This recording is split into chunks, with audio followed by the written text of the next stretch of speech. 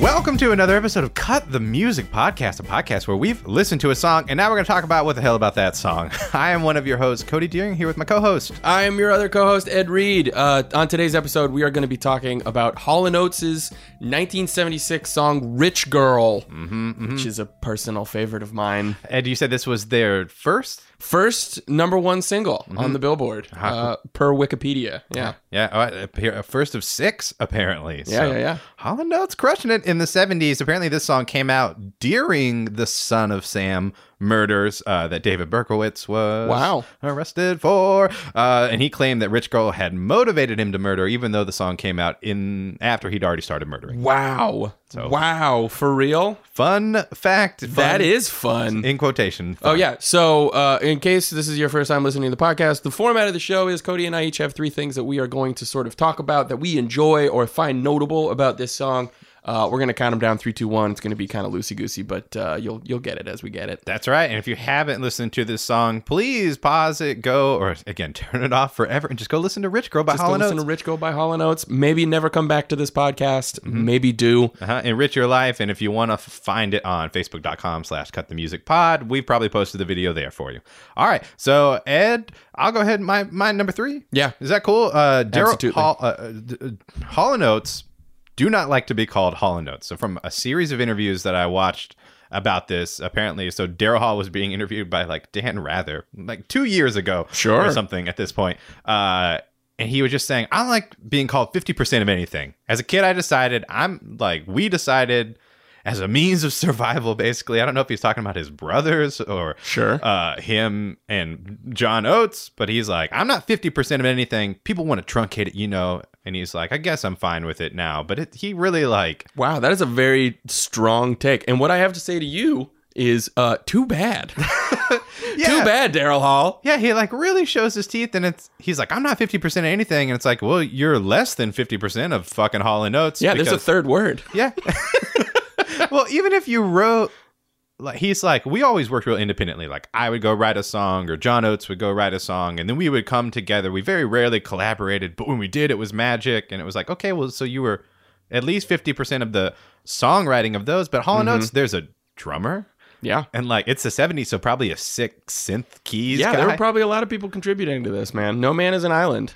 Yeah, so I don't know. I just think Simon and Garfunkel, these duos with the drama, they are a little contentious sometimes, huh? And something about it just draws me in even more, the magic of that. Yeah. I don't know. It's back from the 70s where I would imagine that we have less granular, in-depth knowledge of celebrity than we do now. Sure. Even though we probably had a ton, or it was different, but man. Yeah. So pre-internet, the pre-internet halcyon days. What's your number 3 on my this? number 3 on this? It's super personal. It's just very much me. But my story with this song is I have heard this song, I think, more times than many songs that I enjoy more. Some of my favorite songs. And the reason is I have a coworker, shout out Scott Rainey, who got very obsessed with this song, put it on a playlist on our shared work computer, put it on that playlist, I think 20 times in a row, put that playlist on repeat. And it was sort of an endurance test for all of us to sit there and listen to Rich Girl by Hall & Oates over and over and over again.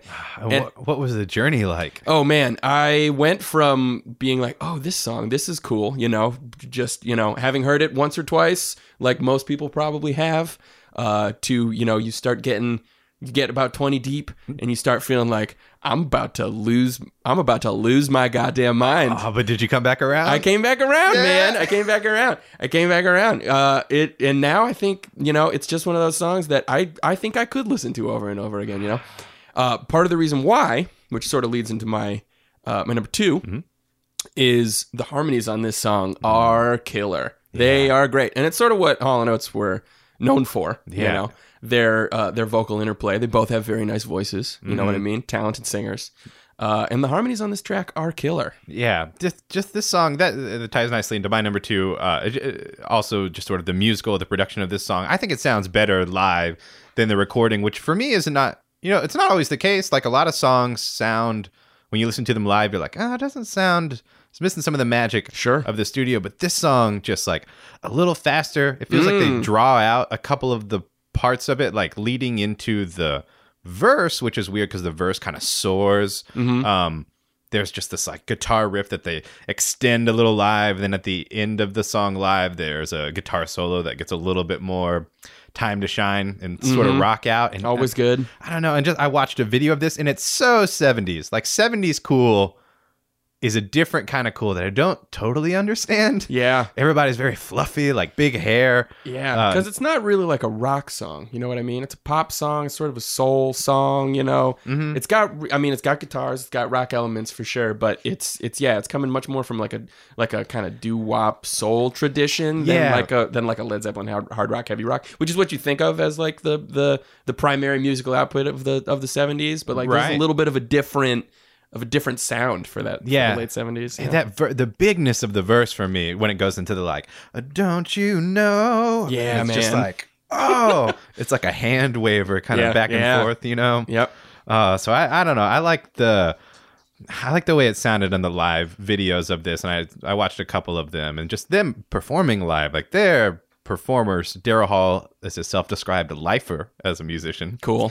And I feel it. I'm with them. I like the way the song sounds live. So we should check that video out because I don't think I've heard a live version of this song. You know what? The one that I've heard thousands and thousands of times is definitely just the studio version. Well, so like in Bill and Ted's Bogus Journey, how only the victors can go back in time. Since we haven't actually posted on the Facebook yet, I can post the live version of this song. Cool. And the people I told earlier in this episode to check that out will already have listened if they went that to will the be website. the one that they will have checked out. Yes. All right. So our number one, again, this week, sort of pretty similar, but I think the lyrics of this song cut deep for a jaunty song. They do. There's a bit of a pattern here on the songs we discuss of peppy production, coupled with dark and bitter lyrics. The musical counterpoint. That's right. Yeah. The lyrics in this one, that really cut deep for me. So far gone on your own, but you could get along if you tried to be strong, but you'll never be strong. But you'll never be strong. But you'll never be strong. Never. Damn, Daryl Hall. Damn, Daryl Hall. Wow. And then it's so easy to hurt others when you can't feel pain. That's like sociopathic. Yeah, I mean that's just a classic sort of like this person can feel pain. You know what I mean? You're just saying that they can't feel pain because you're sort of having an empathy fail here. Right? Yeah, it's like it reminds me of the last week's episode on You Ought to Know by Alanis Morissette, where it's just sort of like, what's the worst thing I could say about someone? Yeah, and because you do it publicly in a song, cut the deepest. It's great. So Grammys. You get them all. The Grammys come rolling in. So my number one on this track is sort of the legend of this song, which it's called Rich Girl, right? The word rich rhymes with a certain derogatory term. Used elsewhere in this song.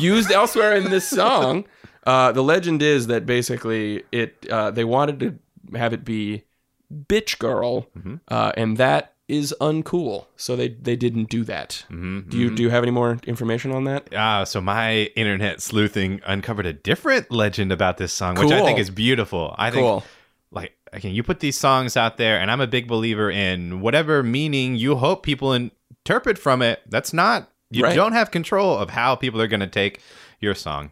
Yeah, and the censorship of it is fun. So what I read was that Daryl Hall wrote this song. It's actually about a guy. The twist is that Rich Girl is about a guy named Victor Walker, who is an ex-boyfriend of Hall's girlfriend, Sarah Allen, I believe. And so this guy was like acting strange at their apartment one night, and Hall was like, this rich guy, it doesn't matter if he gets in trouble. His dad will just pay his way out of it. So we started singing the part of the song about the money. You can rely on the old man's money. Right. Yeah. And then Sarah was like, rich guy doesn't sound as good as rich girl.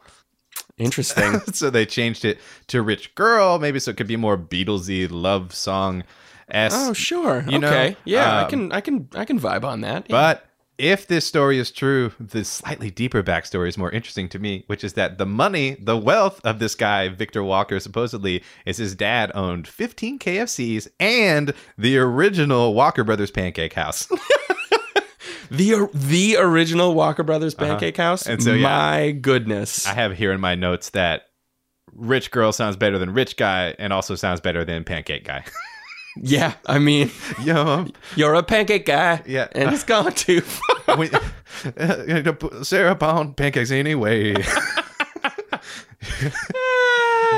I don't know. That's pretty good. I kind of love that. And I think it's fun that, urban legends take off, songs find their own life, and maybe, I don't know if that gives this song more life, an inaccurate urban legend that's more fun than the accurate, or rich guy, bitch girl, whatever it was. Yeah. My final question to you, Ed, would you listen to this song again? Would you listen to it on repeat again? I will, and I would and probably will listen to it again whether on it's repeat. your choice or whether it's Scott Rainey's choice. Shout out Scott Rainey. Shout out Scott. I always think, I love Scott Rainey nights when I think of Scott Rainey. I think people's favorite part of the show is probably when we sing. Probably when we do bad karaoke versions of the songs we're talking about because we can't get the rights to them. Mm-hmm. Sorry, guys. Mm-hmm. You're stuck with it. And just one last thing. This song is about a guy, if my legend is to be true, a guy who was acting kind of weird in an apartment one night. Sure. It's a little bit, I don't know, the way that with songs or lyrics you can control the narrative. Like it's your chance to be like, this is my fucking version. Like in a... what is the Russian storytelling thing where like one person, I'm sorry to make your eyes go big at me, the in like sitcoms where it's like, that's not how I remembered it happened. Like the Rashomon? That's what I wanted to say. Yeah, the samurai movie, right? Rashomon. Yeah. Right. And so this is like, every song is a little bit like that. It's sure. Like, here's my take on it. Rich asshole. Fucking, he probably, when it was the 70s, you think he just like came over, coked up. Yeah, he was probably on coke. They were just like, Sarah Allen, who is this rich guy? John Oates and I are trying to have a contentious relationship here. So, yeah. All right. Well, that's it for this week out there. Thank you so much for listening. If you want to support us out there, remember you can suggest songs for us to talk about at facebook.com/cutthemusicpod, on twitter.com/cutthemusicpod, or you can email us at cutthemusicpodcast@gmail.com. Email's different. And rate and reviewing on iTunes. That helps. Sharing, telling a friend, taking a good moment to feel good about yourself today. And hopefully we could help encourage that. Hell yeah. I know, that's it. If we never hear from you again, you never hear from us. Take it easy, peasy. Take it easy, peasy. Ed, is that how we sign off this episode? No, how we sign off this episode is that I say, hit me with the horns, 20.